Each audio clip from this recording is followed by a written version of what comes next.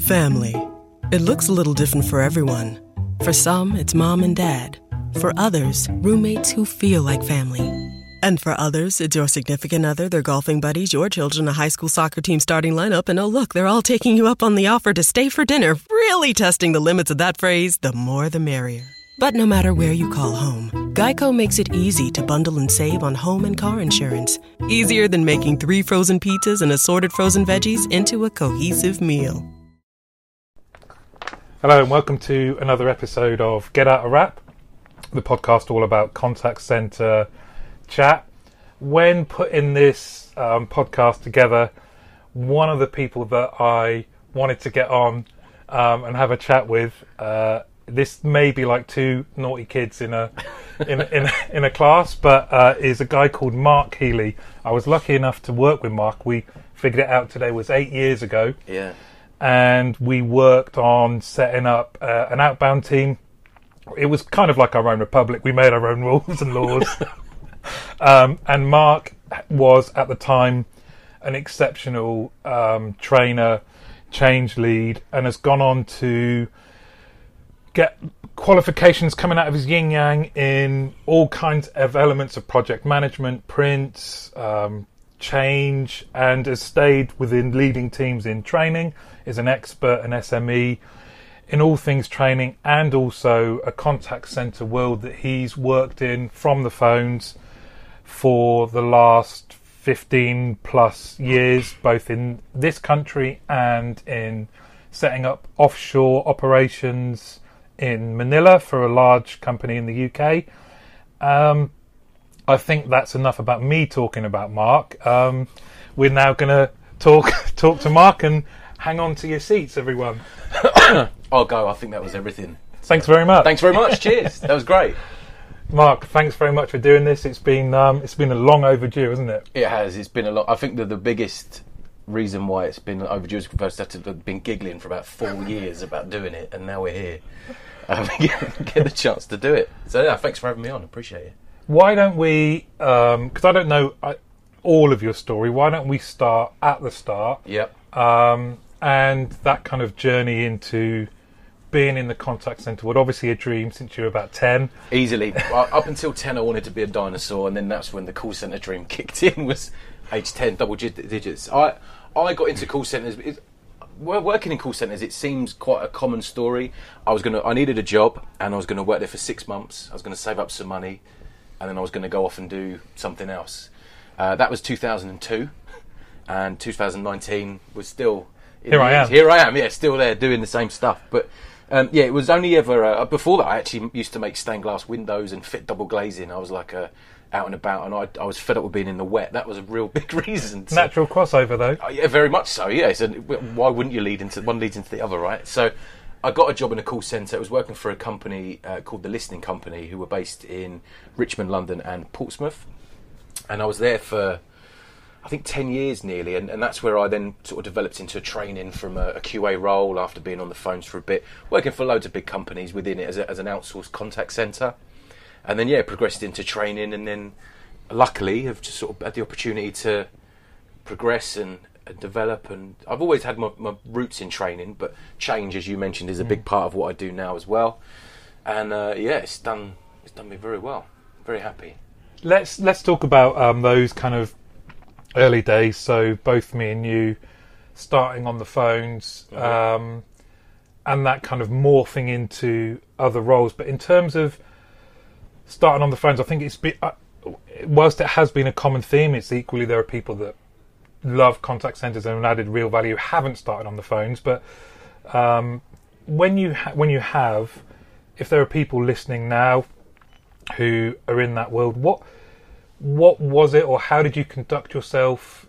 What was it about that you loved, didn't love? How did you prefer to be managed? That life let's start with that life as an agent then, if you like. Yeah, well, for me it was totally different to what I was used to. So before that, like I said, I was making stained glass windows in like a factory essentially, and it was that's a really weird job to get, by the way. I don't know how that happened, but it did. So I think going into I saw you looking at the windows very studiously when we walked in. It's It that is. kind of you never leave it behind. It never leaves you. I can't help it. I've noticed there's some beautiful glazing in this area. We're in a box, but it's an odd transition. But I had no kind of perception on how I was going to be managed because I'd never been managed before. I'd been to school, obviously, because you have to, and I had teachers. And to me, it was that experience of going into an office environment. It felt very much like going into school, but then I learned very quickly that the managers that I gravitated to and that I actually wanted to perform well for were the people who were very much not on my level. I'm not saying that there are people who weren't, but they were just very good at communicating. They understood the purpose of what we were there to do, but they were just very human. They humanised working in an office because it was quite a scary transition back then. It was quite a solitary job I had before, and then working in an office was totally different.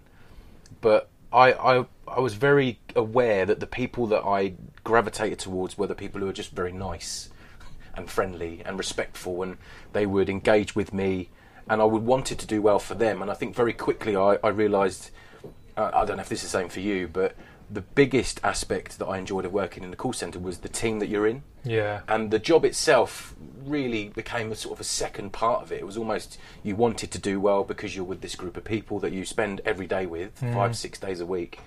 And you really do form a bond. It's something I've seen my whole career. There's always get these little teams and little groups, and this was way before mobile phones really were kicking in when I was doing it. So we didn't have WhatsApp groups like all the kids do now and all that stuff. But do you know what I mean? It's interesting you mention schools and also smaller teams bonds because there's a lot of crossover. Contact centres as an environment I find fascinating. There's a lot of crossover with the school, but there's also a lot of crossover with the military as well. So the militaries are based on that kind of esprit de corps that's developed within small units.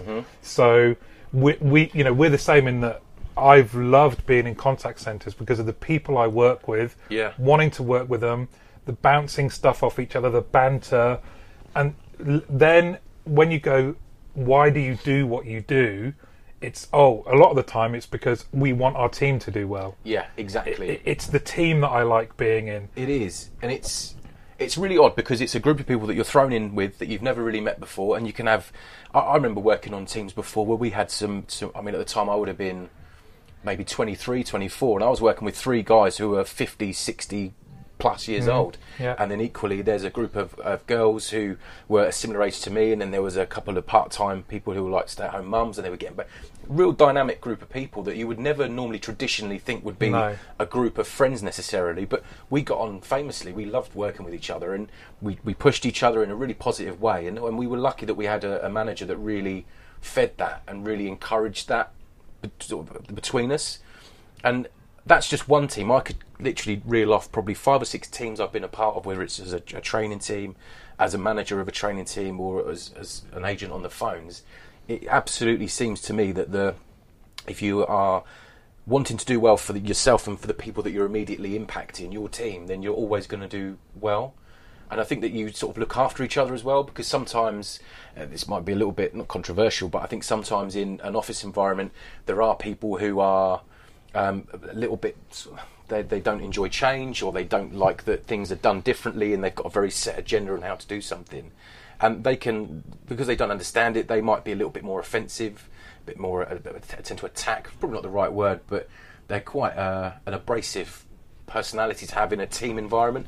But you as a team create a bubble, very much like I feel that's something that we definitely did together, which I'm sure we'll talk about. But it's your little work family, and I think that's something that is born from coincidence, that you're all at the same place to start a job at the same time, or you get moved in that, but actually they become the people that you want to help do well and help you to do well as well.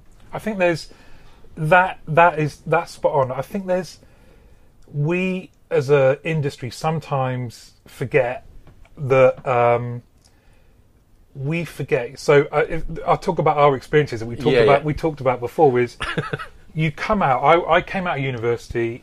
and then I go straight into a call centre in Wembley. And one of my first interactions with my team leader was to talk to me about taking a minute longer than had been allocated in the toilet. Yeah. And that's just an extreme example of thinking, okay, that was my one interaction with that person that day, and it was about I'd spent a minute extra in the toilet, and you just think, what is this? And I think we, as an industry, we think about kind of we have to be more efficient than anywhere else. KPIs are really, really measured, but if you are still in a call center right now, and those kind of things are the most prominent aspect of your managerial, if you're a team leader and the only thing you're going to talk to someone about today is that they've taken a minute longer in the toilet, there's something wrong. Exactly. And that to me, but that's the experiences that sort of stick with you a little bit, but they make you better, because I don't want to ever be like that. Absolutely. But my question was always, if we'd mentioned this before, if I had one once where a manager, I arrived for my shift, let's say it started at 10 o'clock, I got there at 5:02, should really be there maybe 10 to get logged on, because you start at 10. Yeah, but you need to warm up 7 systems. Exactly, yeah. Well, this was back in the day where literally everyone was powered by steam, but so you had to wind up the computer. Can you get in 6 hours before your shift starts to load up just Nexus 4000? If you could just stay here, that'd be great. And then we're covered for the weekend. It's Thursday, I know.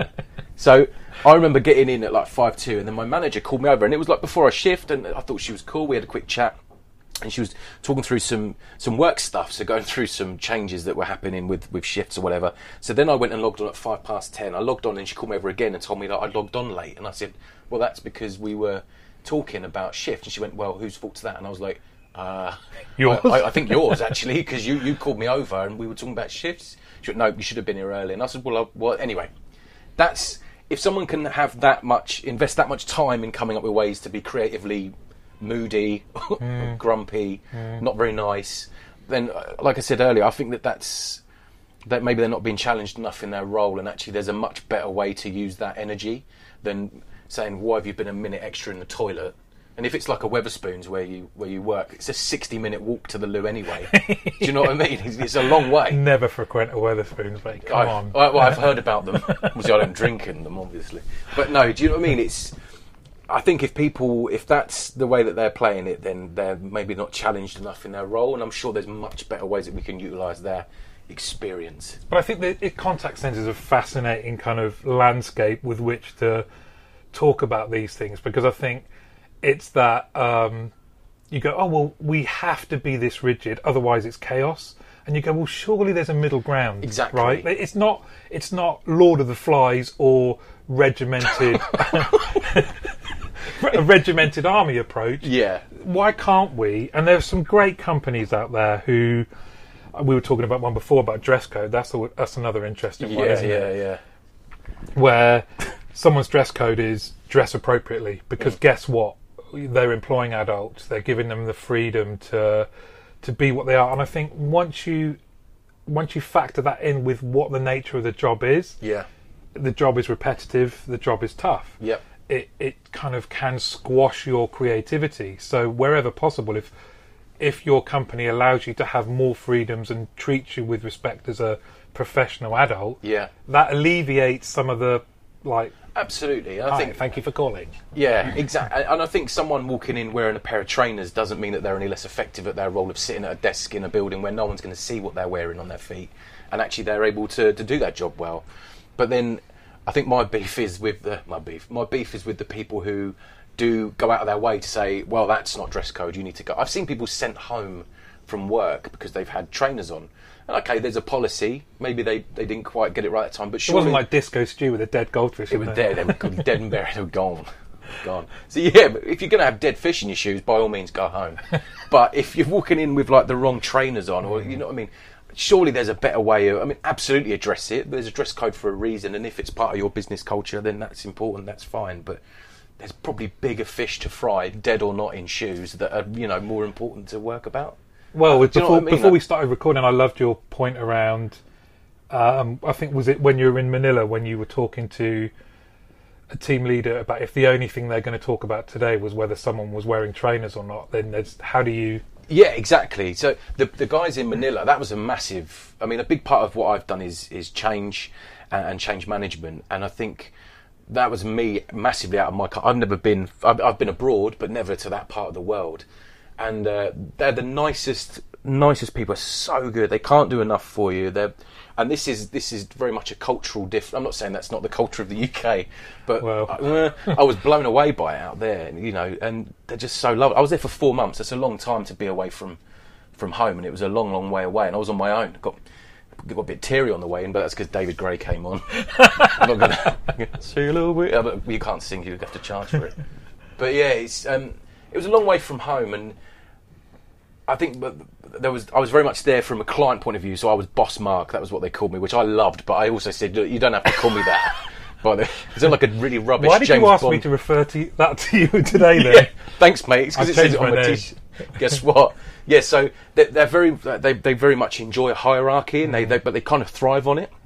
But the team culture they have was incredible. Absolutely blew me away. But then there was this one manager, and I think because everyone was so lovely and so they were determined to make this work, like the passion that they had for the role, which sometimes is a challenge. I think as anyone who's worked in training may have experienced this, which is like sometimes when you've got a group of people, this is isn't necessarily just in the UK but wherever, the first biggest challenge you've got is getting people to engage with you in that training environment, because they either don't want to be there, they think they know it all already, they're not bothered about whatever it is, XYZ. When I was out in Manila, they were going in on Sundays to do extra work to make sure that they were up to speed on everything, which we never asked them to do. And they were doing it unpaid, but they would meet up at their houses. Wow. The passion that they had was unbelievable, and they smashed all their MPS, was fantastic. They're just doing a great job. But this one manager really stood out, I think, because everyone was so nice. They probably weren't that bad, but actually, if you've got a lovely bag of chips and there's one horrible bit in there, you're going to remember that. Do you know what I mean? And they were really angry about something about trainers, and I just remember thinking, that's not. How is that helping anybody? What's the benefit of what you're doing there? I understand that there's a dress code. To be fair, the dress code out there was very you could pretty much wear whatever you wanted. Like, it was insane. Yeah. Like, I'm not going to go into details, but it was, pretty relaxed, but not like offensive or anything like that. But I don't understand why this person got picked on that day, and I still don't understand the benefit of it. Well, also about you said about taking that energy and that interaction and using it for something more positive. Well, this is it. You're a manager for a reason, I think. And I've listened to one of your podcasts, and a lot of people. James from a couple of weeks ago was saying about leadership and leaders versus managers and stuff. And I think they're called coaches. Every company's got a million different ways to tell someone this is the person who tells you what to do. But actually, the people who are the best at being in that position are the people who lead rather than dictate and manage. Manage is a big part of it, but if you can lead people the way that you would want to be led, I think that's a really important thing. But you've got the added benefit of experience because you're in that position. And I just think if you're taking the energy to literally have a go at someone and shout at them about what they're wearing on their feet, in monsoon season, by the way, like, you pretty much have to swim to work on some days there. Like, people are coming in waders. Breaststroke, backstroke, butterfly and crawl. You name it. But the true story, sometimes the trains are down, so they have to get their boats out of their houses. That's a true story. And literally row up the road to get to the dry bit to then carry on their journey. They call themselves the Immortals, because they will get to work no matter what. That's brilliant. True story as well. That's what they call it, and it was the coolest. You get emails asking people to move their boats. Yeah. Would the owner of a blue kayak please make their way to reception? It was, it was just, but the level of dedication, and then to say to this guy, hey, no white Converse in here, buddy, and it was a lot more aggressive than that. And I just remember thinking, channel what you've got there. If you need to address it, do it. Think about your environment. Do you need to chastise someone in front of a whole group of people, their peers, their team? Yeah. These people love each other, like they're like family to each other, and I don't see the value in it. I think it's all about just, it's nice to be nice, Martin. It is. I think it's the common. Sorry, just showing the room. Okay, yeah. This is the Zen room. Hello. You look how cozy. Well, good job we got trousers on. You're very lucky. Let's get some better 5 minutes earlier. Cheers. Thanks. I'm going to shut that then. Shall I go and shut the door? Let's go together. We're hooked up.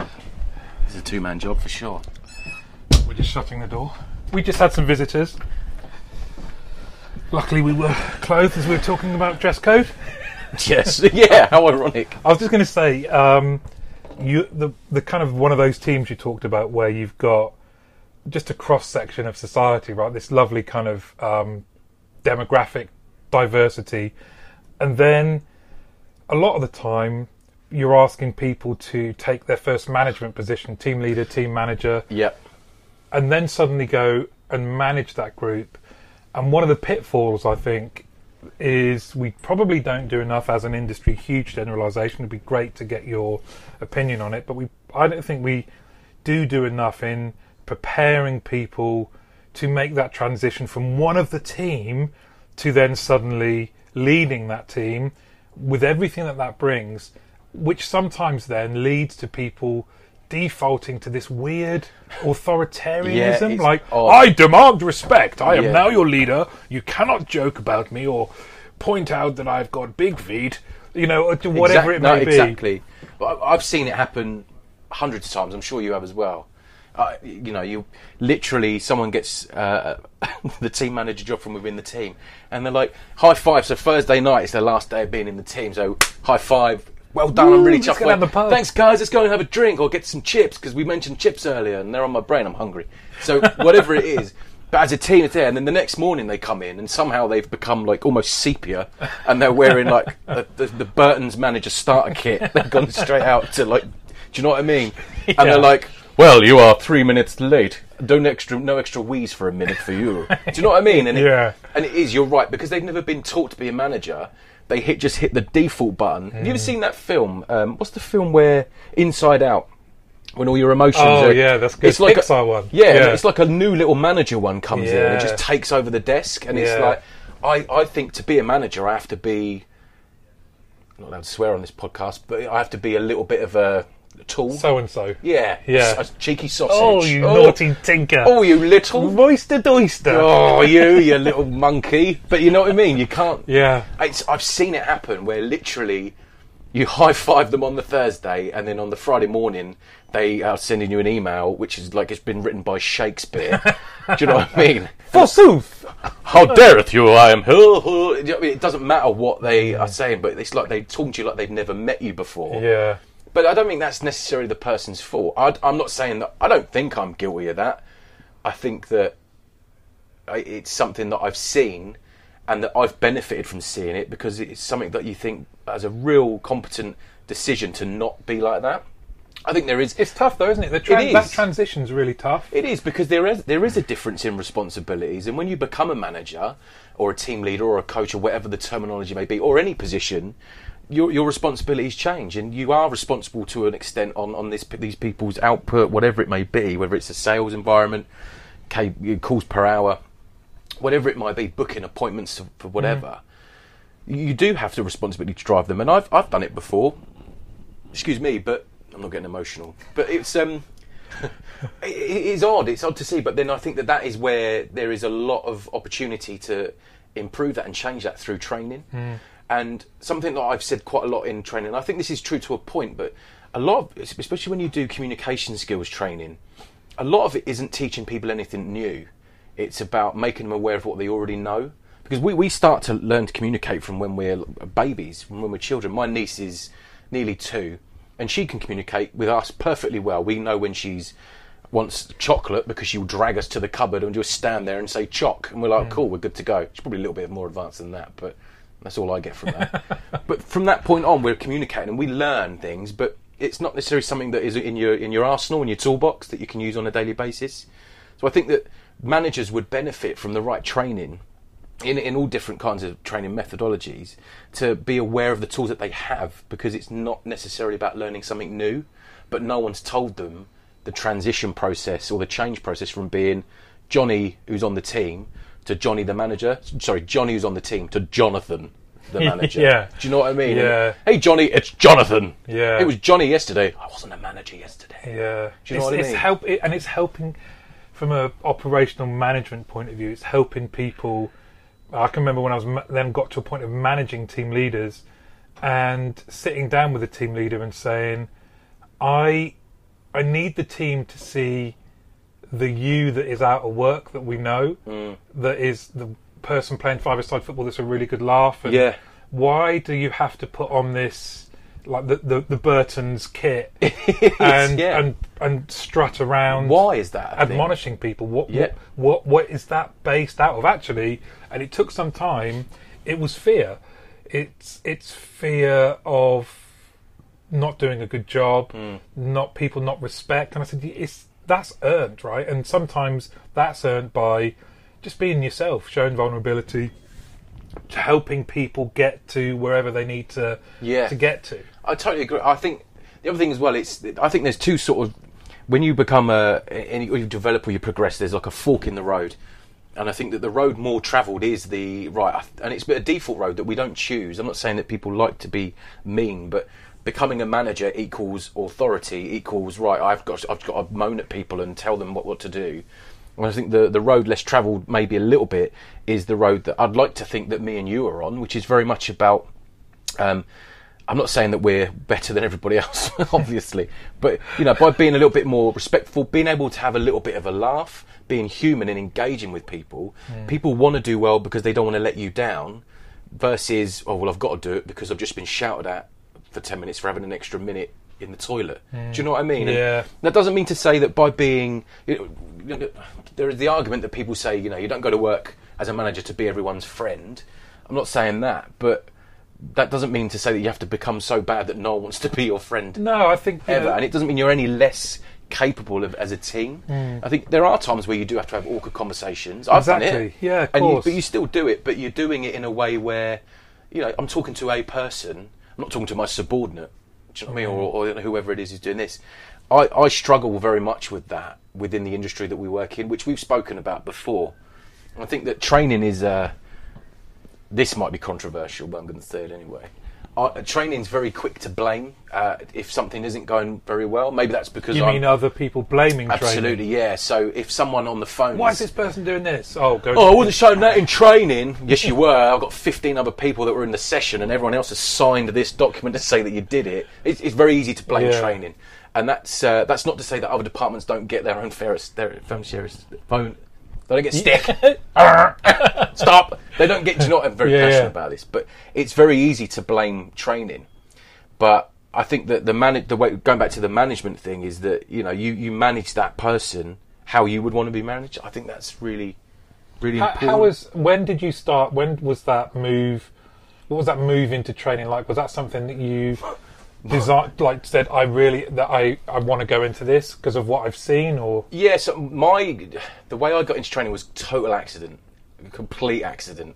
So I was working, as I mentioned, for a company called The Listening Company, and we was based in Portsmouth, and there was another office based up in Richmond, which I think is technically Surrey, but London. And the training team was all based in London, and they would come down to deliver training. I was working on for a mobile phone provider within the call centre as the quality assurance. So I was listening to call recordings, making sure that we were compliant. And so I knew the product inside out, back to front. Unfortunately, there was a train strike or something happened where we had these new starters come in, but the trainer couldn't get down from London. And so the new training manager who had arrived, he didn't know the product, but I did. So he said, "Can you deliver the product part of the training with me in the room as support?" And I did. And I loved it because I'm a show off. I love standing up in front of people. I'll talk about anything with anybody. I love it. Well, hey, right now. But do you know what I mean? It's happening. Yeah, listen. So I loved it. And the guy who talked, his name's Cliff Jarrett, who became like my mentor. And off the back of that, that was it. I was offered a training position, and Cliff literally took me under his wing and just taught me how to be a trainer, and that was 2005. And there's still stuff now that in 2019 that I still use from that time, because there are, as much as we talk about change and moving with the times and different practices coming out, sometimes the fundamentals, they are the fundamentals for a reason. Cliff was, and he still is, my absolute mentor with that stuff. It was completely by accident, because I knew the most about the mobile phone packages we were selling, and I was not shy about standing up in front. I think it was 3 people. I don't think it was that many. You know, like it's the biggest training group I've ever done was 300. Yeah. Which was like for about 10 minutes, and it was just like we had to get a blanket message out to a large group of people. Were those 300 people you knew, or? No, it was I knew some of them, but I was given a headset. I said I'd only do it if I got a glittery jacket as well, and I wanted simply the best. Welcome! Hey! Oh! But Did yeah, you have a theme tune? I wish I did. The only thing I'd made was "Don't fall over" because my wig would fall off, but it didn't, so it's fine. But yeah, 3 people. But that was how my training started, and then off the back of that, then it was very much sort of like, I would imagine, pretty standard. What's that like, though? What's that like in terms of what do you need to have to be able to get up and deliver training to any number of group? What are the fundamentals?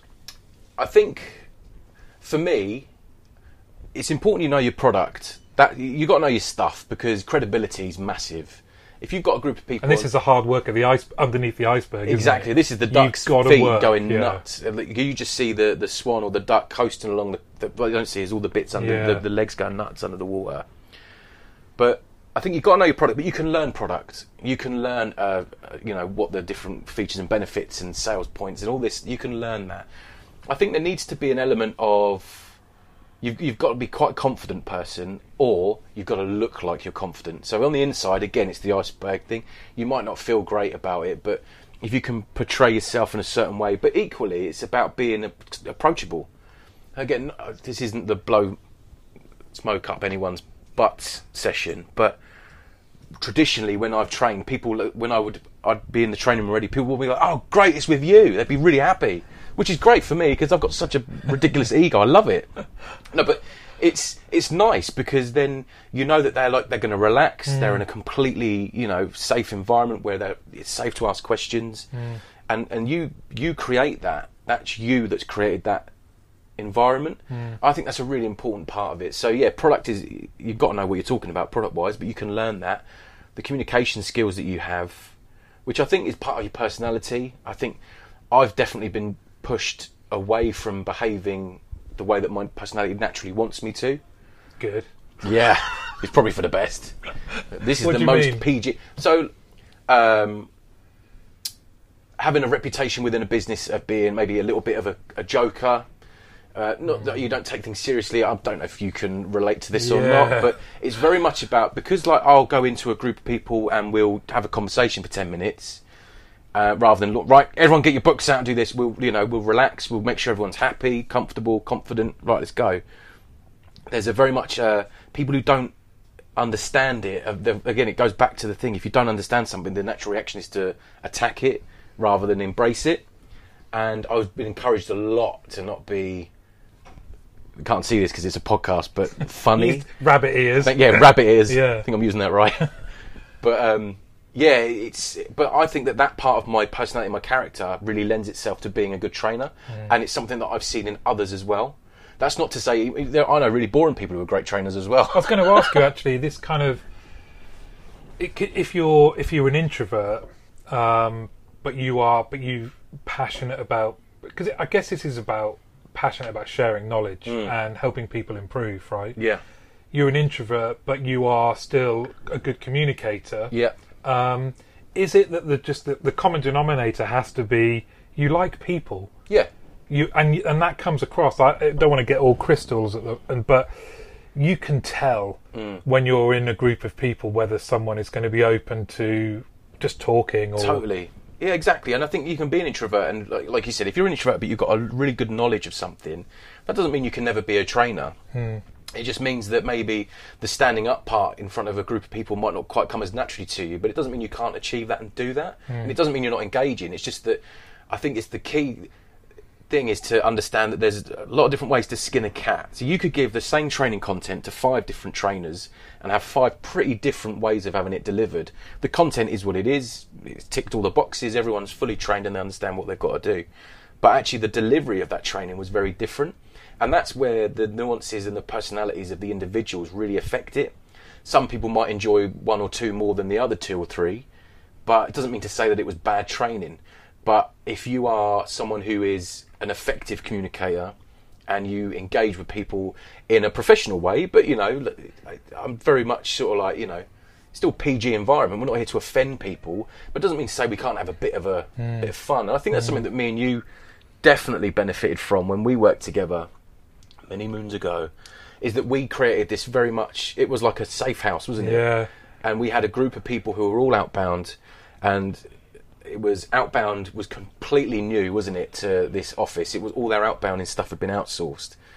And I think that there was quite a bit of shock and resistance from the current inbound teams to these new influx of outbounders. And we grew. I mean, we grew so fast. You know, it was Massive, kind of really aggressive. From a standing start, no one, to 100 people in 9 months. I think something like that. Got close to 200 at one point. It was massive, and I think that it's. You know, we created something that I've created since then, which I probably shouldn't tell you because I took all the credit for it. Do you remember the video that we did? So the motivation stuff, the who am I am a champion, all these things and stuff like that. People still now, bear in mind I haven't worked at that company for about 8 years. Every now and then on Facebook or whatever, I still see people. I get the WI whatever it is. WAIIAAC 501. 501. What was the 501? Well, I can't remember that. Just to explain, because me and Mark are having a great time, but this will mean nothing to anyone else. This is like my whole life. Unless we explain it, which is, and it was it's a fascinating study to look back on now in terms of that whole. I'm interested in the perception you talked about. We have to come back to that around this. The perception of who you are. Can you still be competent professional operator, SME? And wear this badge of joker in inverted commas is. Well, let's come back to that. But the perception of the team was really was fascinating to see, because you're right. As much as we were embraced by people as something new for the company, it's good to have it in house, welcoming it, open arms, growth mindset.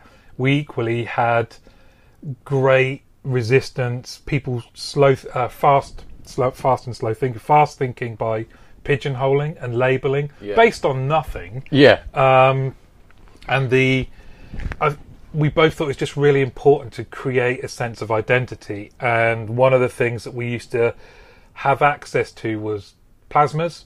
Yep. And Mark put together a video that we could either show in one go or show in 5-minute sections, which was. I'm going to let you tell. Well, you tell the story because. Well, that's pretty much the whole story. But no, but I just mean about the interspersing of popular motivational stuff with our messages that related to our work. Yeah, so I think that the outbound is a very sort of unique world. I think. Ever seen the program Phone Shop on Channel 4? That's your old school salespeople on the phones. They go straight from the phone shop or wherever they are. But this wasn't like that. This was about people, the products that we were selling, that kind of approach would never have been what it was. But these were people that needed to be encouraged, motivated. And this video it had quotes from Rocky in it, didn't it? And it had this American football coach. That's where the who am I am a champion thing came from, wasn't it? Yeah. So when we said that we put it together, I copied a load of other stuff from, but what's the point in reinventing the wheel when it's already there? And we interspersed it with a lot of different quotes that were relevant to what we needed the guys to believe in, and I can't believe how much people bought into it. Well, the who am I am a champion, it's available on YouTube, you just need to look at it, and the question we asked the team, it's a guy giving them this great motivational chat it's very, very kind of sports and quite aggressive, so we did temper that with some more, there's the Will Smith film. Pursuit of Happiness? Yes, so there was stuff like that in there. Bad Boys 3. What a film! Oh, God, and so this guy's motivating a team, and we just asked the team the question at the end, without knowing the score, which team do you think wins this game of American football? And everyone says that one, and it's so true. But then that morphed into, this was it became a catchphrase, it became an identity. We got business cards printed up just with the who am I am a champion. 501 was actually our cost centre. Oh, was it? Okay. Yeah. And again, that was something interesting. So every department, and as department head, you had a cost centre, and it was common practice that you just dealt with that yourself. We took the view of sharing all of the details about our budget with the team, so that when we talked about our efficiencies and all of that kind of thing, we could boil it down to an impact they made on the budget. So if we're more efficient, we've got more of a budget, and we can use that budget for things that they would benefit from. So I think about all the things that we did as a first in the contact centre. Yeah. More water bottles, fruit, all of this kind of stuff was all based out of that, what pivoted from this sense of camaraderie. Absolutely. And some of that was, you know what? A lot of people hate us, which is true. It was true. It was true. We got blamed for rats being on the site. Well, Do you know? Literally, that was something because since Outbound arrived, we've now got vermin on the site. And we were like, well, that's going to happen. And that is a true story. People thought that there had been an increase in litter, which had led to more rats because a contact centre was across 2 buildings. Yeah. And having to sit in a meeting where people are not based on fact, but saying because we've now got Outbound, we've got rats. We've got rats and rubbish. Thanks, Outbound. Yeah. Oh, sales and rubbish. Gerbils, yes. Fine, we'll accept that. Yeah, that's okay. We did have a few too many gerbils, but not rats. But it's that kind of mentality. But that's a fear of change, and that's the easy answer, isn't it? Is to, you know, I think that in that business, it was a lovely. Don't get me wrong, there were some really lovely people there, but we created our own little environment, like you said at the beginning, like our own little republic almost. Yeah. We had our own floor, we had our own access to the floor. People didn't really need to bother coming in from other areas, but some people would. They would come in. I remember we had people touring the call centres from agencies and other companies because the company in question's got multiple sites all over the place, but we were the very first company, is my understanding, to bring Outbound in-house. Yeah. And a lot of the other people from all over the world wanted to see what that looked like, and they loved it. Yeah. And anyone who would come in from an inbound team would love it because it was a real vibrant environment. It was a sales environment. Yeah. Without it being, you know, it wasn't quite Wolf of Wall Street. No. But it wasn't like, you know, like the Lost Boys in Hook. Do you know what I mean? It wasn't like Rufio. It wasn't quite that bad. But we created a fun environment. But as much as everyone was there and they enjoyed being at work, they knew that the only time that this would continue is if we did what we had to do, and that was get our job done, and that's what they did. But it was very much about, goes back to what we were saying about doing it for your team. I know that there are people who would have worked really hard because they wanted to work hard for you, Martin Teasdale. Thank you. Get out of around. But they did because they didn't want to let you down. And equally, there were people who would say to me, "Oh, this training's great because of, you know, I get it." But they know that I'm the trainer, and I think that's the thing is. It's not about a power struggle or being like, I'm so important, you've got to listen to me, but have fun, guys. Put that down. It's not. It wasn't like that, but it's striking that balance, and I think that we really nailed that because it was a successful. It was really successful. Very, very. And I, from a training point of view, that kind of we talked about it. You've mentioned it earlier, but there's the blurring now between. My personal view is there is no work-life balance. It's the same if you're spending that much time at work. And after showing the video, Mark's video was shown in bits, and then people said, "Can we see the whole thing?" And we arranged for time off the phones and showed people the video in its entirety. And there were tears, but I'll never forget someone coming up saying she wanted the video to help with a situation at home with her grown-up son, who kind of lost motivation and something like that. And it's the power that you can have whenever you're in a position where you're responsible for people. Yeah. You can influence and do good over and above the reason that you're there to do. And I wanted to ask you about training because when we were having that influx of induction after induction after induction, really aggressive, because we had some success, and then of course company goes, right, let's double it, treble it, quadruple it right now. And what that meant was you were given lots of groups of people.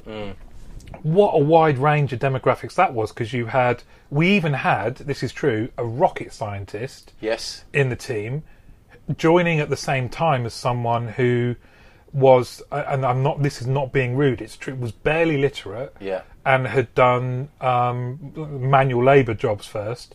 And how do you deal with that as a trainer? What a group of people. This goes back to what I was saying earlier, though. The call centres have got to be the only places where you can have such a wide range of people. I forgot about the rocket scientist. Well, I can remember you coming out going, I remember we have a rocket scientist. And it was great. And he was just kind of, again, same sort of thing. Come out of university, well, doing a master's, I think, finished a master's, no work, comes to work. Oh, what is it you do? Rocket. What's his name? Elon nuclear- Musk? Elon something like that, wasn't it? Musco or something? Masuki? He had some crazy ideas. Masuka. Elon. No, Yeah. you cannot bring a flamethrower into work. Didn't hear you pull up in your quad car. I think that's always they're probably the real sort of ends of the spectrum, really. Oh, yeah, but in one class. But in one class, it happens. It happens. So I think that's where the benefit of being. Again, you've got to know your product, but that's where the engagement part comes in. Of course. Because you've got to. If I'm sitting there with a rocket scientist, I want to talk to the guy about being a rocket scientist because that's amazing. I've never met one of them before. I'm one brain surgeon away from Yahtzee. Do you know what I mean? It's which one is it? But equally, that doesn't mean to say that you're spending less time with the guy who struggles and maybe hasn't been in that environment. Because I was that guy. I've done that. I went from a manual job into working into a training environment.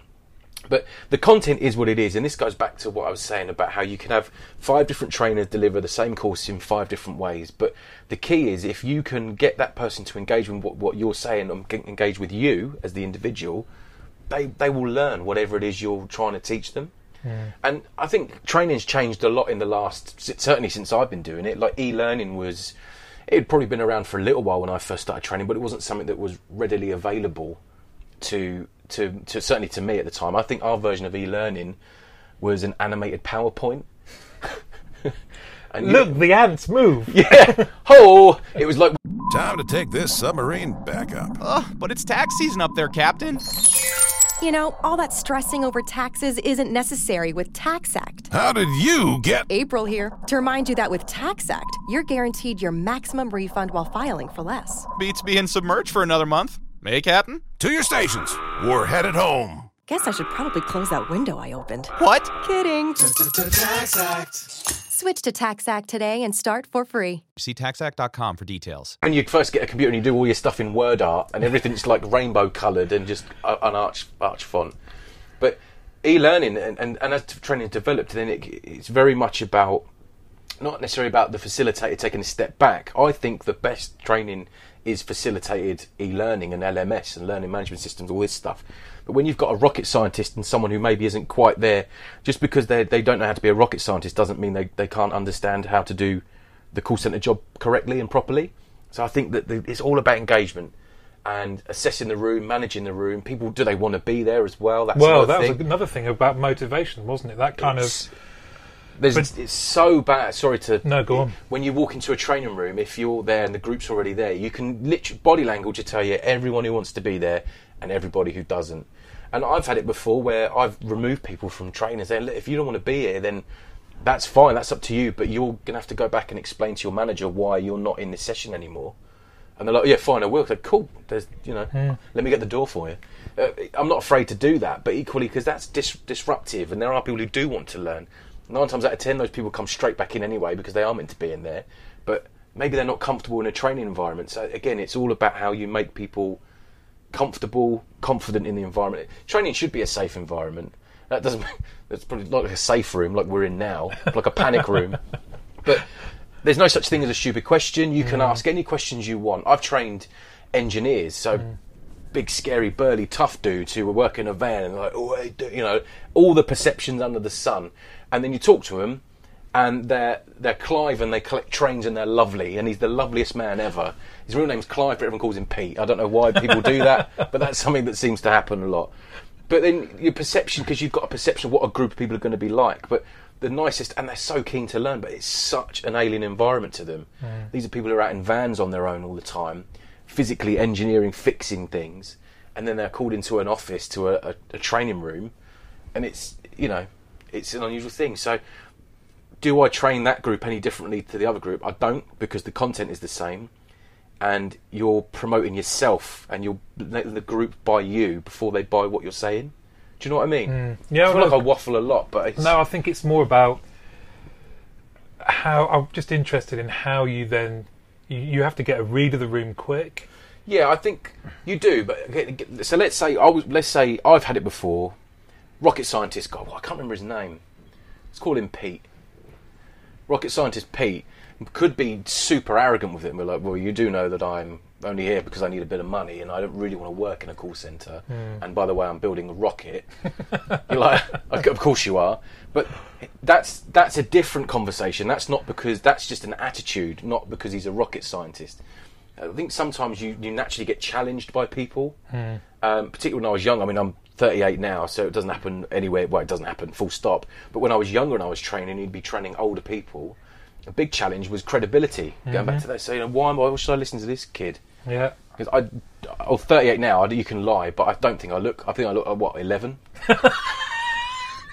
Maybe. Like, I want to know the tattooist that allowed an 11-year-old in. But do you know what I mean? But yeah, no, you do look. I don't look like I don't. No. I'm not saying that. I'm let's be honest. 35 maybe. So I'm only taking a couple years off. But when I was 25, you looked like 2. I looked like I was 2. Yeah, like I was taking baby scans and going, "Here's me." But it's I've lost track of what I was going to say. But you do naturally get challenged by people because they've got a perception of what someone should look like as an educator, of course, or as a trainer. And I think that's a two-way street. So as an educator or a trainer or facilitator, you can think, oh, the rocket scientist Pete's going to be tough because he knows his stuff. But he does about being a rocket scientist, but he doesn't know anything about working in this environment where you know what you're doing. But that's why I love contact centres, though, because if you have spent any time in a contact centre and you love it, one of the things that I think the side effect of being there, if you're not naturally predisposed this way anyway, is you are constantly having easy perceptions corrected. Yep. Because what are we like even now more so than ever, we would all benefit from actually taking more time and being open-minded to understand what people are really like. Exactly. Because it's too easy. We just think too fast and go, you are there, you look like this, so therefore you are this. Well, a great example, we're both similar haircuts, very tight to the skin. Yes. And quite patchy. Yeah. And I'm covered in... We both like tattoos. Yeah, I've got a lot. You have got a lot. Arms, chest, legs, it's all done. Yeah. Nothing on the face, because you don't mess with the moneymaker. But perception This is my past. Yeah, here we are. But if I get followed now in some shops because of the way I look. Well, is it that, or is it that you shoplift? Hey, the fact that I've got a Lilo stuffed down the back of my trousers is neither here What nor happened there. in Woolworths in 1992? I am the sole reason that Woolworths went under. That pick and mix, that got killed absolutely... rinsed. In the little tiny cans of Coke. Yeah, don't leave the pick and mix open, though. Come on. It's their own fault. It's like nuts on a bar. It's at pocket height as well. It was yeah. Plus those Shovel things it just in. lifted straight out. But because I've got tattoos and a skinhead, essentially, not through choice, then people have a perception of that. Not everybody. Well, it's this going back to that. Thank you, because you take me back to that question around the Joker. Yeah. So has that hindered you in the past? How have you overcome that? It did where we Because you worked are an together. SME. You know, if you can, you bring your personality to bear. But you know what? It's some of that confidence is based on the fact that you know your stuff. I know what I'm inside and doing, out. exactly. Yeah. So I would never shy away from using my personality because I don't know any different. Because It's the only one you've got. I am luckily. what I am, as Popeye said, 1981, Robin Williams. I am what I am. And it is what it is. But I think that I'm 100% believe that my personality is what would separate me from another trainer. That's not to say some people see that as good and some people see that as bad. Exactly, and yeah. that's the difference. Is that I've had it before where I get asked the set questions during an interview, and then the second, like the last bit is like, right, okay, so we know you like fun and we know you enjoy laughing. I'm like, weird, isn't it? And it's like, I don't know, that scares you a little bit. But how would you handle this now? So I get sort of thrown additional scenarios to sort of deal with, and I think that it's important to know that being someone who enjoys the company of other people, who can engage with people that they've not necessarily met before, and is paid to do that as part of their job, my personality lends itself to being a trainer. I haven't learned how to do this. Like the fact that I'm a trainer is a complete fluke. It's because of a train strike in 2004, basically. That's my career 15 years later. Yes. Sliding doors. It is, exactly. Yeah, Gwyneth was there, but the train were going nowhere. But do you know what I mean? It's complete fluke, but I've never compromised, I think is probably the best word. But equally, I shouldn't have to, because I'm not walking into like a funeral and making like death jokes, and I'm not going into like. Well, exactly. You're not Mr. Tumbles coming in singing when the situation in the environment lends itself for seriousness, right? Exactly. So, well, I've worked in places before. I tell you, this was quite good. Chatting away to my manager, who was a nice guy but could turn. Like, you never really knew what. Like, he's like, oh yeah, let's have a bit of a laugh and go like, right, no, that's enough now. Stop. And he'd be like, oh, okay, great. So it's just me and you here. You know that, right? And then our super senior manager came in, and I was just chatting because I was making a cup of tea. She was making a cup of tea. Got chatting away. Her name's Julie. She was Julie to everyone, and I called her Jules. After a little bit of establishing that relationship, I didn't go straight in with 3 seconds. it. 3 seconds in. What's up, Jay Bizzle? It wasn't quite like that. But the fact that I would call her Jules after like our second or third interaction, because I had established, I knew what my boundaries were, it made sense, we were comfortable, and that made no difference to me being able to do my job. But my boss pulled me into a room and he was like, what are you doing? I was like, oh, what do you mean? He said, you're calling Julie Jules? And I was like, yeah?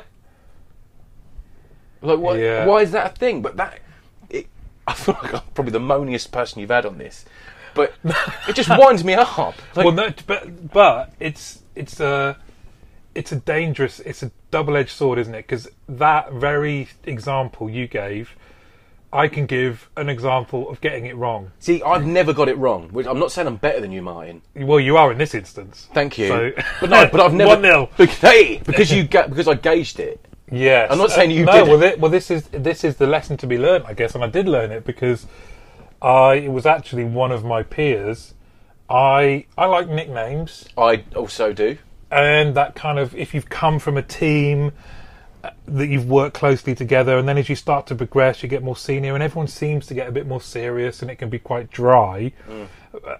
I think that's why we orientate towards each other a lot of the time. Is then meeting someone senior for the first time. I was kind of like 3 meetings in, and I just ended with adding on an O to someone's name is easy. John O. Steve-O. Yeah, and then a bedizzle or a shenizzle. Yeah, Before straight. or after. Yeah, you can't go wrong. Well, I just did it with a Jay safe. Bizzle. I thought I was being safe, and I got taken to one side by one of my peers, who this senior person had a word with, Right. and said, so and so really doesn't like and I was trying different nicknames out as well, so maybe we'd land on one that he did like.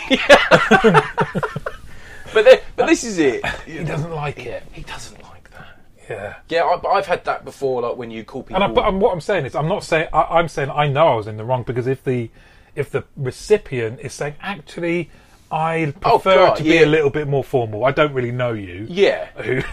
Yeah. Please stop. I genuinely trying thought to you were give facilities. me, hey, Potato Man. Stop trying to give me nicknames and just talk to me like use my name. Yeah. And that's fine, because then once I'd established it, it was like, yeah, fine, cool, done. Yeah. Exactly. I think knowing your audience is important, but yeah, that's the tough part. Is I personally, I think I'm hilarious, and I think a lot of other people do as well. But that's no, I'm being silly. But the thing is, I think there's nothing wrong with humour. It doesn't mean that you walk in and you do a knock joke. It doesn't mean that. Do you want to do one? Do it. Okay. No, I can't think of any that are safe for this. But you can't. It doesn't mean you're doing that. But it's about being approachable, and I think that people. Just because I'm approachable doesn't mean that other people aren't, but I think that if you use it as a part of your arsenal, as a way that you communicate, people gravitate to it and they want to interact with you and they want to do well. And then actually that's when you are comfortable and you are able to sort of have a bit of... Like we can have a conversation about something, but we can laugh 2 or 3 times in that conversation about it, but we've still got our end result, which is great. Yeah. Do you know what I mean? But then there are people who aren't quite like that, who don't understand how you can do it, so therefore... I don't really think it's necessary. You're like, well, maybe it's not for you, cheese puff, but it is for me. Yeah, Do you know what I exactly. mean? Well, I think this is why we stayed in contact centres, because invariably it's just interesting to be around people. It is, but I do think that, I don't know if this is something that you can relate to, and this might sound a bit odd, but I kind of put myself in the position to be like champion of the people as well. So when you get to the point where you're working your way up the management level, and there are people who are talking to people in a way that you don't think is acceptable, Completely. then you're there to sort of say, hang on, let's just work out if this is the right way to go about this. I'm not suggesting this person has done something that is great, but is this really the right way to do it? Maybe we should just take them off and have a chat rather than shouting and just stamping your authority over everything when you're not really here to do that. And I think the more senior you get as you go, personally, the more responsibility I've felt, it feels greater actually to go, what does this strategic view mean to Rich on the phones, first office-based job? What does it mean to him, and how does he bring that to life? And do we recognise? I mean, to go back to that guy. Those are the things I'm most proud of, and I'm sure you are as well. 100%. What he turned into. Yeah. Some of it from you, other people around him about. Oh yeah, we can't take all the credit for it, but he put the work in, but he just needed someone to maybe show him the right way to go about doing something. And that particular guy, we won't go into names, but I've been working with him up until like 6 months ago, and the from where he was when we worked with him, which would have been 2012, 2011. Something like that. Yeah, to now, 8-9 years later, is night and day. It's unreal. So it's seeing that journey for him is rewarding, and that's the stuff that stays with you. Because I mean, again, I can only talk about my own experiences, but that's probably why I'm here. But with training, there's lots of different ways of training happening. And call centres can sometimes be very much like a conveyor belt. So the Monday morning, you get your 15 new starters. By the Friday, that's it. They're done. That's their induction. They're on the phones. Then the Monday, you get your new group. I've worked like that. But there's a lot of times when there are people who I still talk to now from all those years ago that I'm friends with from back then. And these people I would never have met other than that. But the successes that really stick with you, like our friend Rich. But I think is some of that then... Notwithstanding the manner in which you've done it, but is some of it the skill set that people can gain, not just in how to talk about products and services, but also mentality-wise? Yeah, you've got to want to be in that environment. I mean, things like kind of resilience. Yeah, well, I think contact centres have changed a lot. I mean, you're 64 years old now? 72. 72. So 72. you've seen a lot of changes. I have. In the call centre.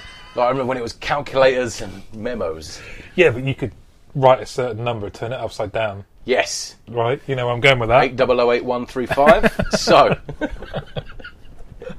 other words are available. You could write help, which was quite handy. Shell oil. Shell oil. Other oils are available. Other oil is available. Hell. Yeah, there you go. In Michigan. And I remember pre-calculators. The abacus. Yeah. Was that when you lived in Greece? So we've established I'm old. Martin Teaser. Hail Teaser. There you go. That's your next podcast. No, the reason I bring that up is that since I've been in call centres, it's changed massively. And you're only a couple of years ahead of me. I'm only playing, but I think that the way that the industry's changed. But back then, call centres were almost like the new factory, and people would leave school. And they wouldn't know what they wanted to do, or they might not have quite got the qualifications they needed or wanted to go to college to go and do movement or whatever it was they wanted to do. So the easy option was to get a job in a call centre, and that's very much sort of lends itself to the conveyor thing we were talking about. But then there are people, and that's exactly what happened to me. I went, I was working before, but I needed a job. I saw that they were advertising. I think I went through like one of these recruitment agencies, did a group assessment.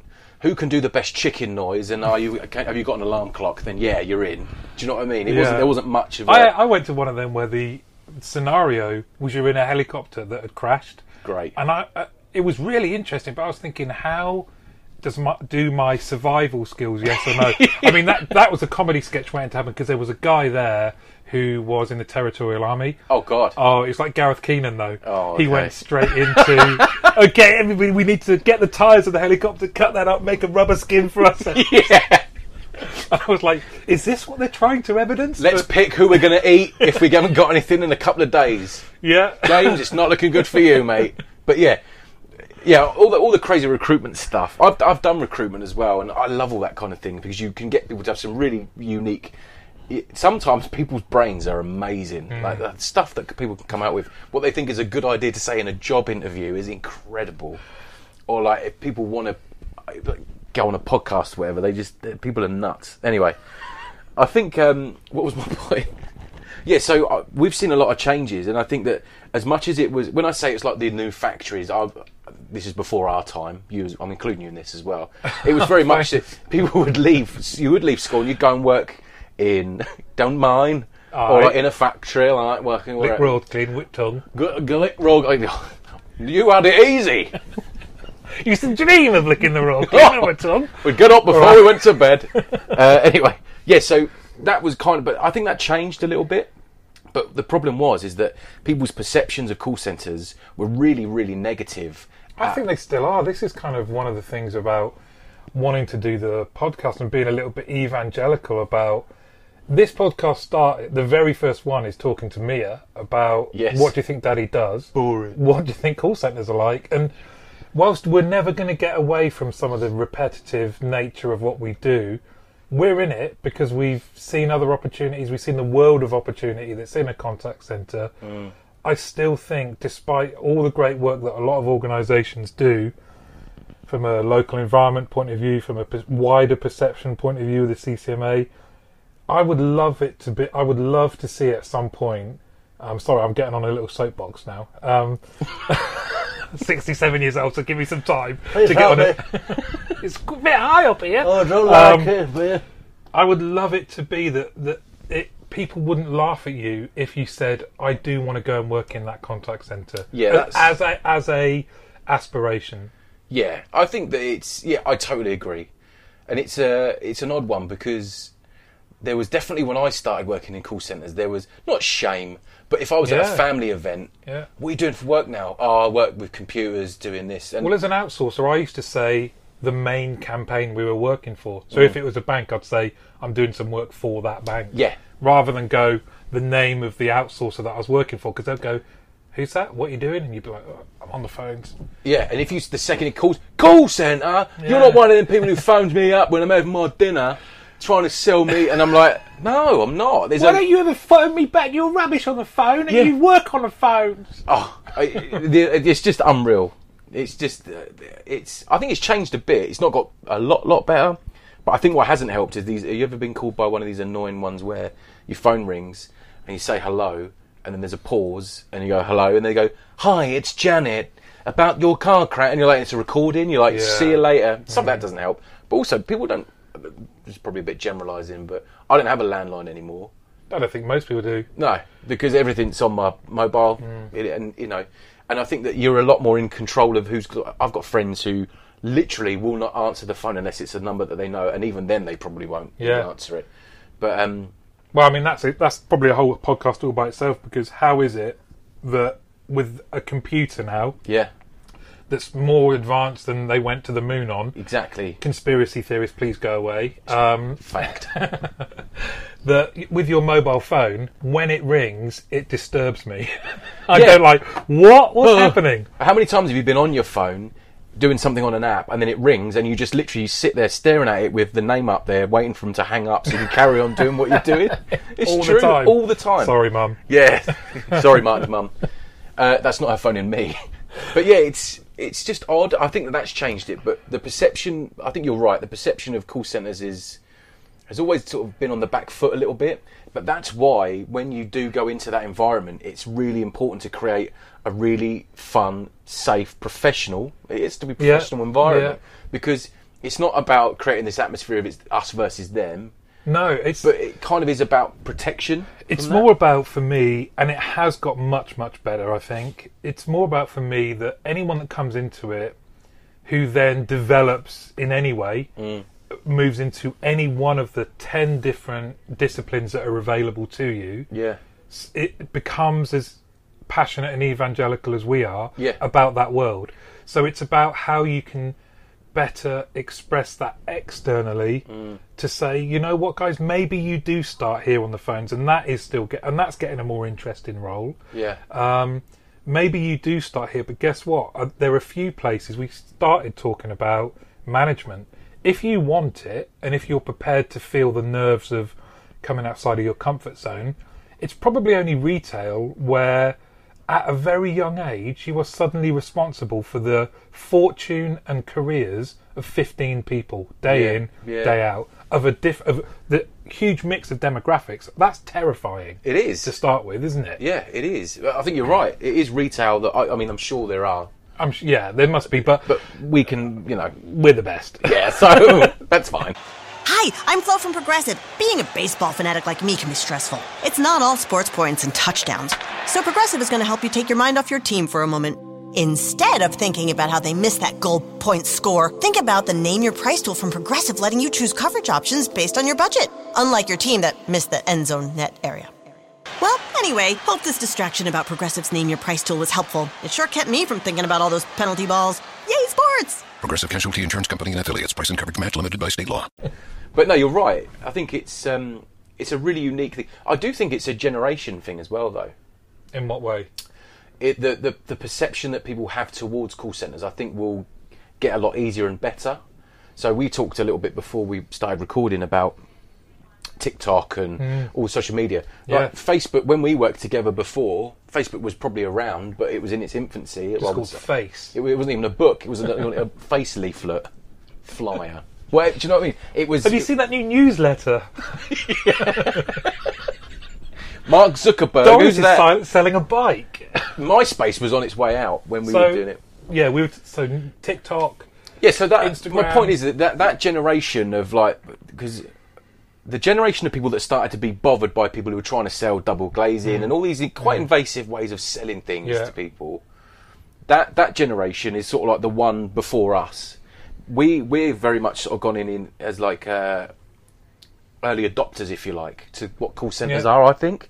Because the perception of a call centre is that they phone you up when you're having your dinner and they bug you and they're selling you stuff that you don't want. But actually now, there's things like web chat, you can interact with people online, you can absolutely still phone up or whatever, or be called.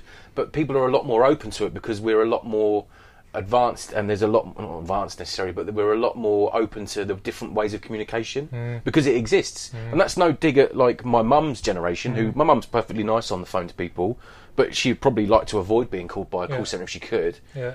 But equally, my sister, who's 10 years younger than me, will very happily jump online and do a web chat with someone because it's for an objective.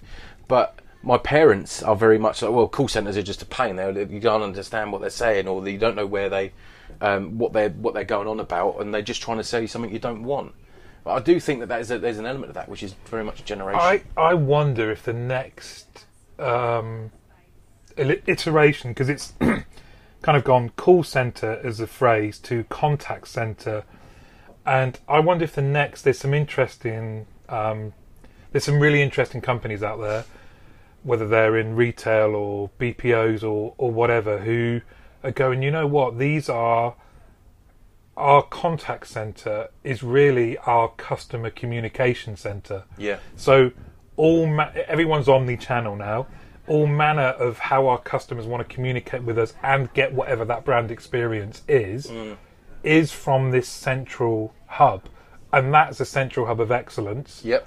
That kind of, I think that is where things are going, because no matter how you want to communicate, what channel, whether it's text or speech or whatever, you're going to need a centre of people that are communication experts, and I think that's contact centres. Yeah, I agree, and I think that the generation of people, the generations that are coming up now, so the younger people now, the people who are like going to be leaving school soon, they don't know any different to this massive way, this world that's literally at your fingertips.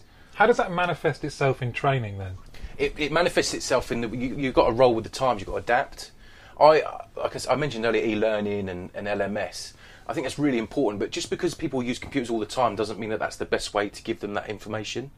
I think that absolutely, learning management system is brilliant. I love it. I'm a massive advocate of it. I think you can do, like people who've been trained at home, for example, or working from home. You can do pre-boarding with it, so you can set people up so when they come to your training session, they've already done, not going to give them loads of homework, but a little bit at least, a couple of slides maybe. And it helps with the nerves, I guess, as well. Yeah, it just ease them into it. It's like getting into a warm bath. You want to jump in, mate, that's bad news. But it's true. That's the one strapline people take away from listening to you. It's like getting in a warm bath. Yeah, a really hot one with a bath bomb. No, but do you know what I mean? Let's roll with the bath thing, right? So if you run a hot bath, brace yourself, listeners. If you run a hot bath, you don't just cannonball it in because the water's gonna go everywhere. You're gonna burn yourself. You're in the bath, but you didn't do it very well. That doesn't mean to say you need someone to be there going, right, ease yourself in. Let's just wind you down there. You know what you're doing, but if I send you a little pre-boarding e-learning module on water's really hot, don't burn yourself. This is when you got to get out the bath because you're going to look like a prune or that you need to be ironed. Do you know what I mean? And then actually you've watched 3 episodes of Friends and you've got to do that annoying thing where you get up and say, yes, I'm still watching it on Netflix. But I think... Are you sure? Yeah, are you sure? Yes, I'm still here.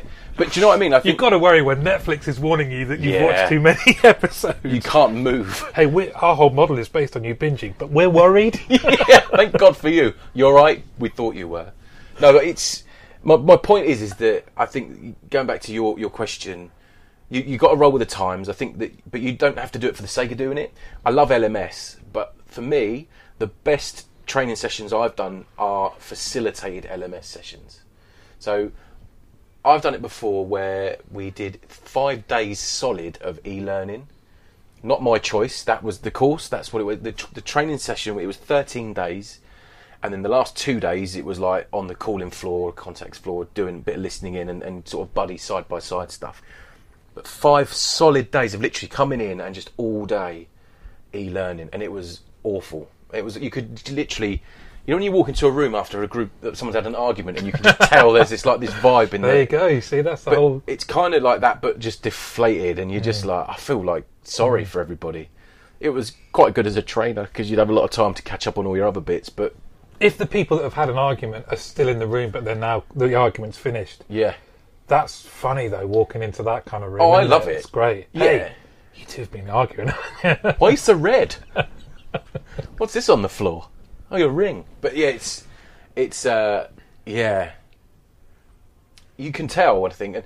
Death by PowerPoint, death by e-learning, LMS isn't the right way to do it. So just because a generation of people know how to use, like, again, going back to my nieces who are much younger than me, they've had iPads since they were probably 8, maybe a little bit younger than that. And not necessarily on the web as such, but they know how to open apps, change the brightness on the screen, they can plug headphones in. They're interacting with things a lot earlier than we did because it didn't exist, which is okay, that's fine. But just because someone can use an app, is it the best way to do it? It probably is, but actually a facilitated LMS session, I think, is the way to do it. So it's about adapting your ability as a trainer to your audience, but not compromising on quality of the training you deliver. Nice. That was good. See? What was that No about? gags in there as well, and that was just... professionalism done. Thank you. Tick. Thank you, Martin. No, but you know what I mean. Completely. It is about engaging with people is absolutely key. Something actually that was really good is I started in training and then moved into a change role. And training's been consistent for me, but change has sort of been like a bolt-on, if you like. Learning about change has really benefited me as a trainer as well, which I was surprised about because I had to learn a few qualities to be as much as I'm saying earlier that being outgoing, that's not necessarily the best skill to have on its own as a trainer. It's a good skill to have if you're confident to stand in front of a group of people, but there's a lot of other strings to that bow. And I think that becoming qualified in change practitioner and all that kind of change management was really useful, and it makes you understand how different people learn, which I knew anyway. So as a trainer, you've got activist, pragmatist theorists, all these different ways that people understand things and learn and take on information. But actually, a lot of that you can sort of, all right, take it with a pinch of salt. There's a million different methodologies for this, but it all boils down to the same thing. But through change, understanding how people's behaviour to change, you can really help them learn a lot easier and a lot quicker, I found. In what way? So what were the main kind of takeaways? So It's fascinating. Like change curving, for example. So the range of emotions and the way that we process change. And people doing it different speeds. Absolutely. Backwards, forwards. All over the shop. So you could be like, let's just for argument's sake say that there was 5 points to a change, and you've got half the group are on a 3. Someone's there already because they were cool with it straight away. Some people are back here on 1, really struggling. As a trainer, you're managing lots of different levels of that journey, but by understanding the change as a whole and the way that we go through change could be anything. It could be really simple, or it could be a massive cultural change within a business. The processes actually, if you just on a different scale, are the same. Really, like I remember working at a place before, and we had Starbucks, and then they got rid of Starbucks, brought Costa in, and it was like a revolution. Like, oh my god, like there was nearly a revolt. It was bad news. Some people were on a 5. Oh, okay, cool. I can still get a coffee. Other coffee vendors are available. Please, Nero, don't sue. But support local coffee shops. Yeah, that's nice. Yeah, go and see Wendy. But yeah, it's amazing how much drama change can bring. And if something to me as simple as changing the brand of coffee that they sell in an office, but to other people that's big news. But they're not brought that up to saying changing the values or the ethics, but the processes of a company. But my point is that through understanding change, it really simplified training for me, which it was really odd, but really I really liked that. Saying that I got into training by complete fluke, genuinely feels very lucky because I've loved it. I've really enjoyed it, and the change thing just came at exactly the right time because it was probably about 10 years into my training career. And it just sort of gave me a whole new perspective on it. But I've got 10 years of experience to put into it as well. I was really, really lucky with that. And were there any other kind of? Has there ever been any other? Or we've touched on a few. You kind of think about your career, and where you are now, that you can look back and go, here are some real milestones. Yeah.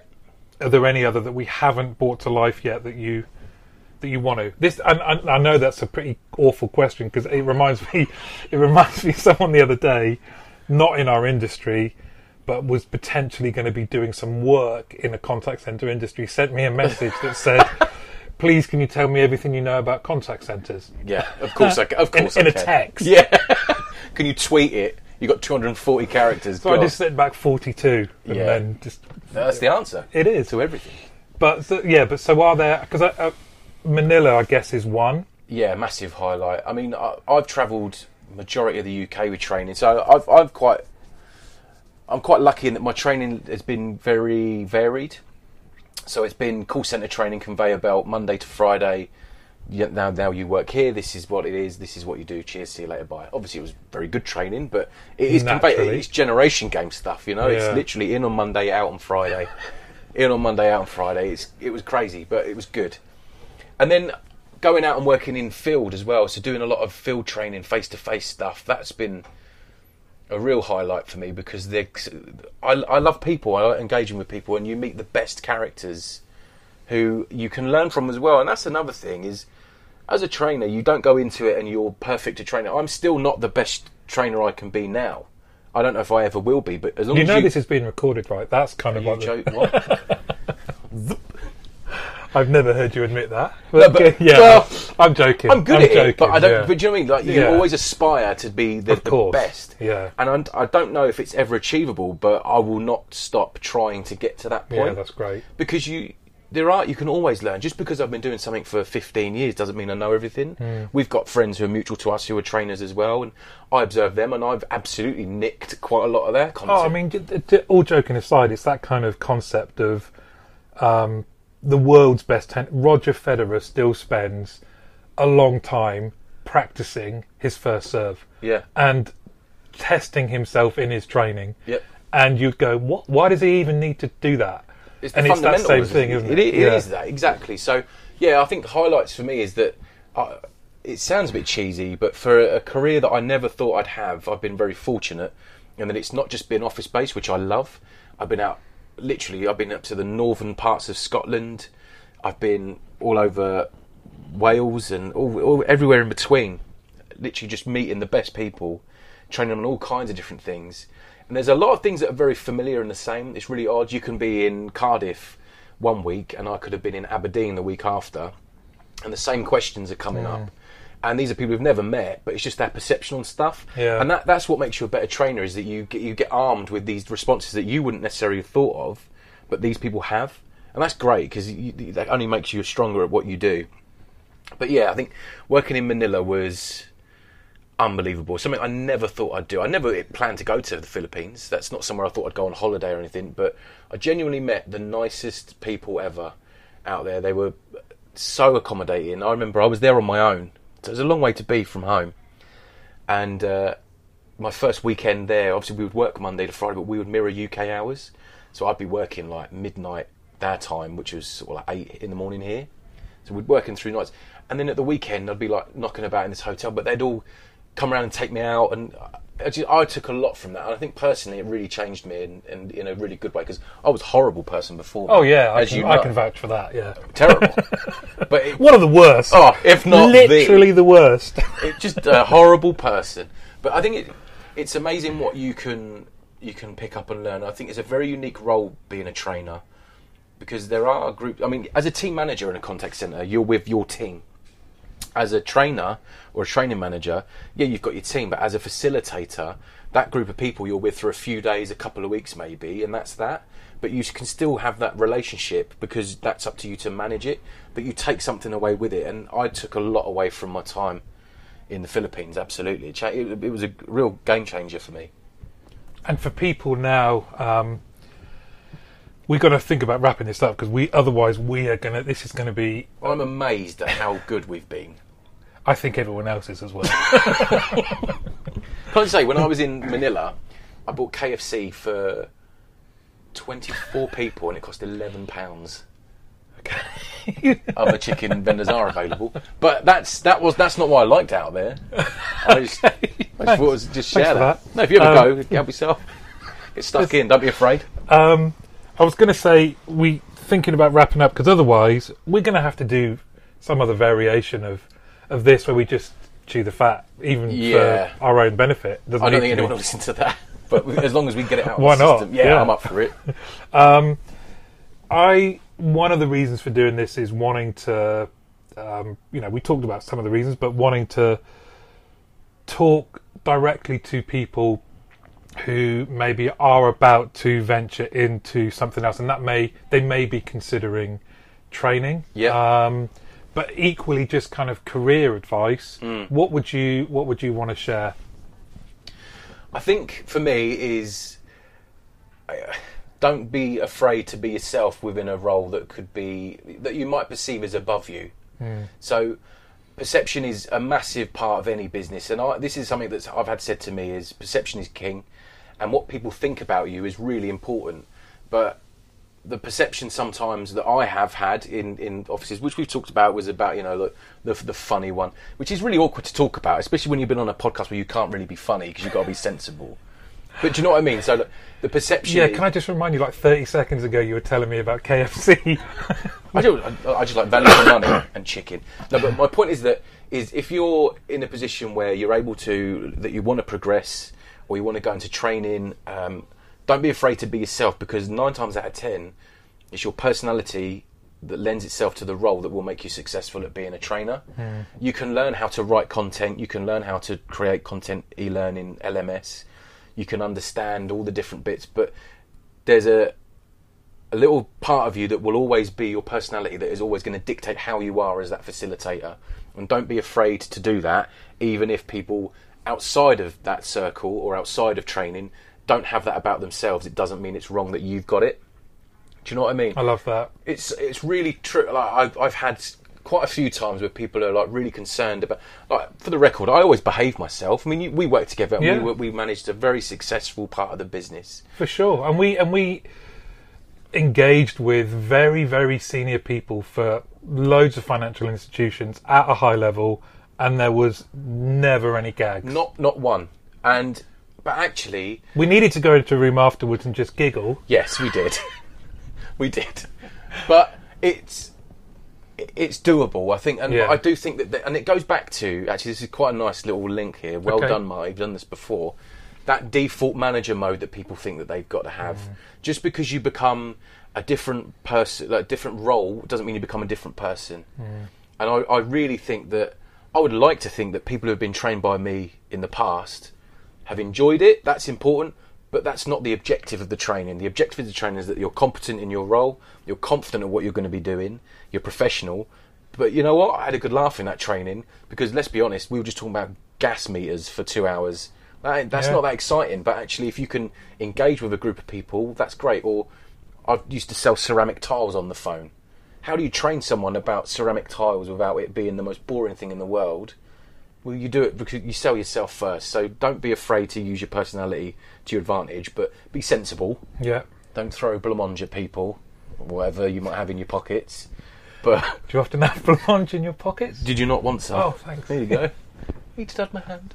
But yeah, we're losing it. We've got to wrap this up. But yeah, that I think do you know what I mean? Yeah, no, that's perfect. Be true to yourself. Be true to yourself, and I think know your audience, but be true to yourself. And I love that. I think the other thing as well, just to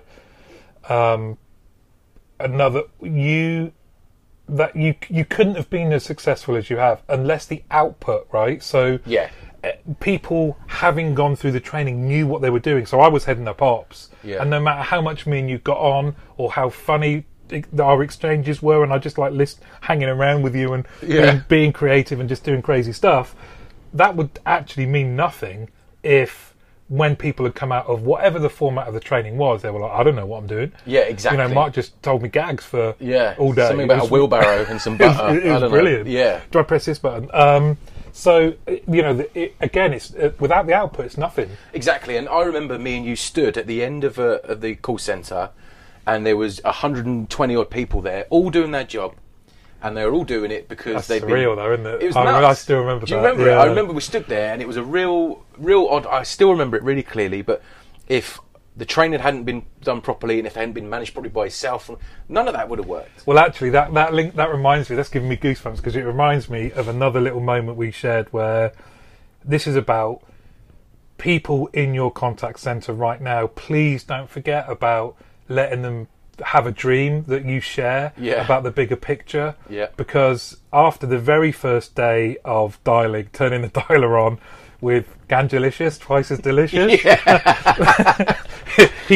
Him or his eyes are due a podcast. Massively.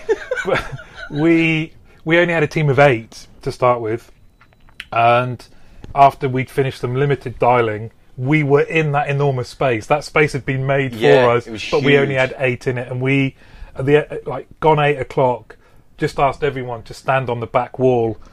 It's going to sound corny now, but to close their eyes and imagine that they are the first team, and what we're trying to build is that entire floor is full, and what that looks like and feels like and sounds like, and it's full of happy people working towards the same goal, and just talking to the team about that. People now, and then to fast forward a year, not that long, probably really, 8-9 months, really, and for that to be done, and to still now have people come up and go, from the original group, it's still the goat. Yeah, we were there leaning against the wall, thinking about what is possible, and you know, that is a kind of, that's what's possible, isn't it? It is, yeah. And but sharing your vision and sharing your dream, and they're the integral part. They do the hard work. Yeah. I think that's something that is easily forgotten. Is it's great you can train people, but then you leave them and they're doing the job. Yeah. And if you don't have those people doing that job, everything above it doesn't matter, because there's no one on the sharp end doing their bit. And they're the hard workers that get it done. Mark has been emotional. Man, I love you so much. Oh God, I don't want to do it. I love you too. Thank you very much. Thank you.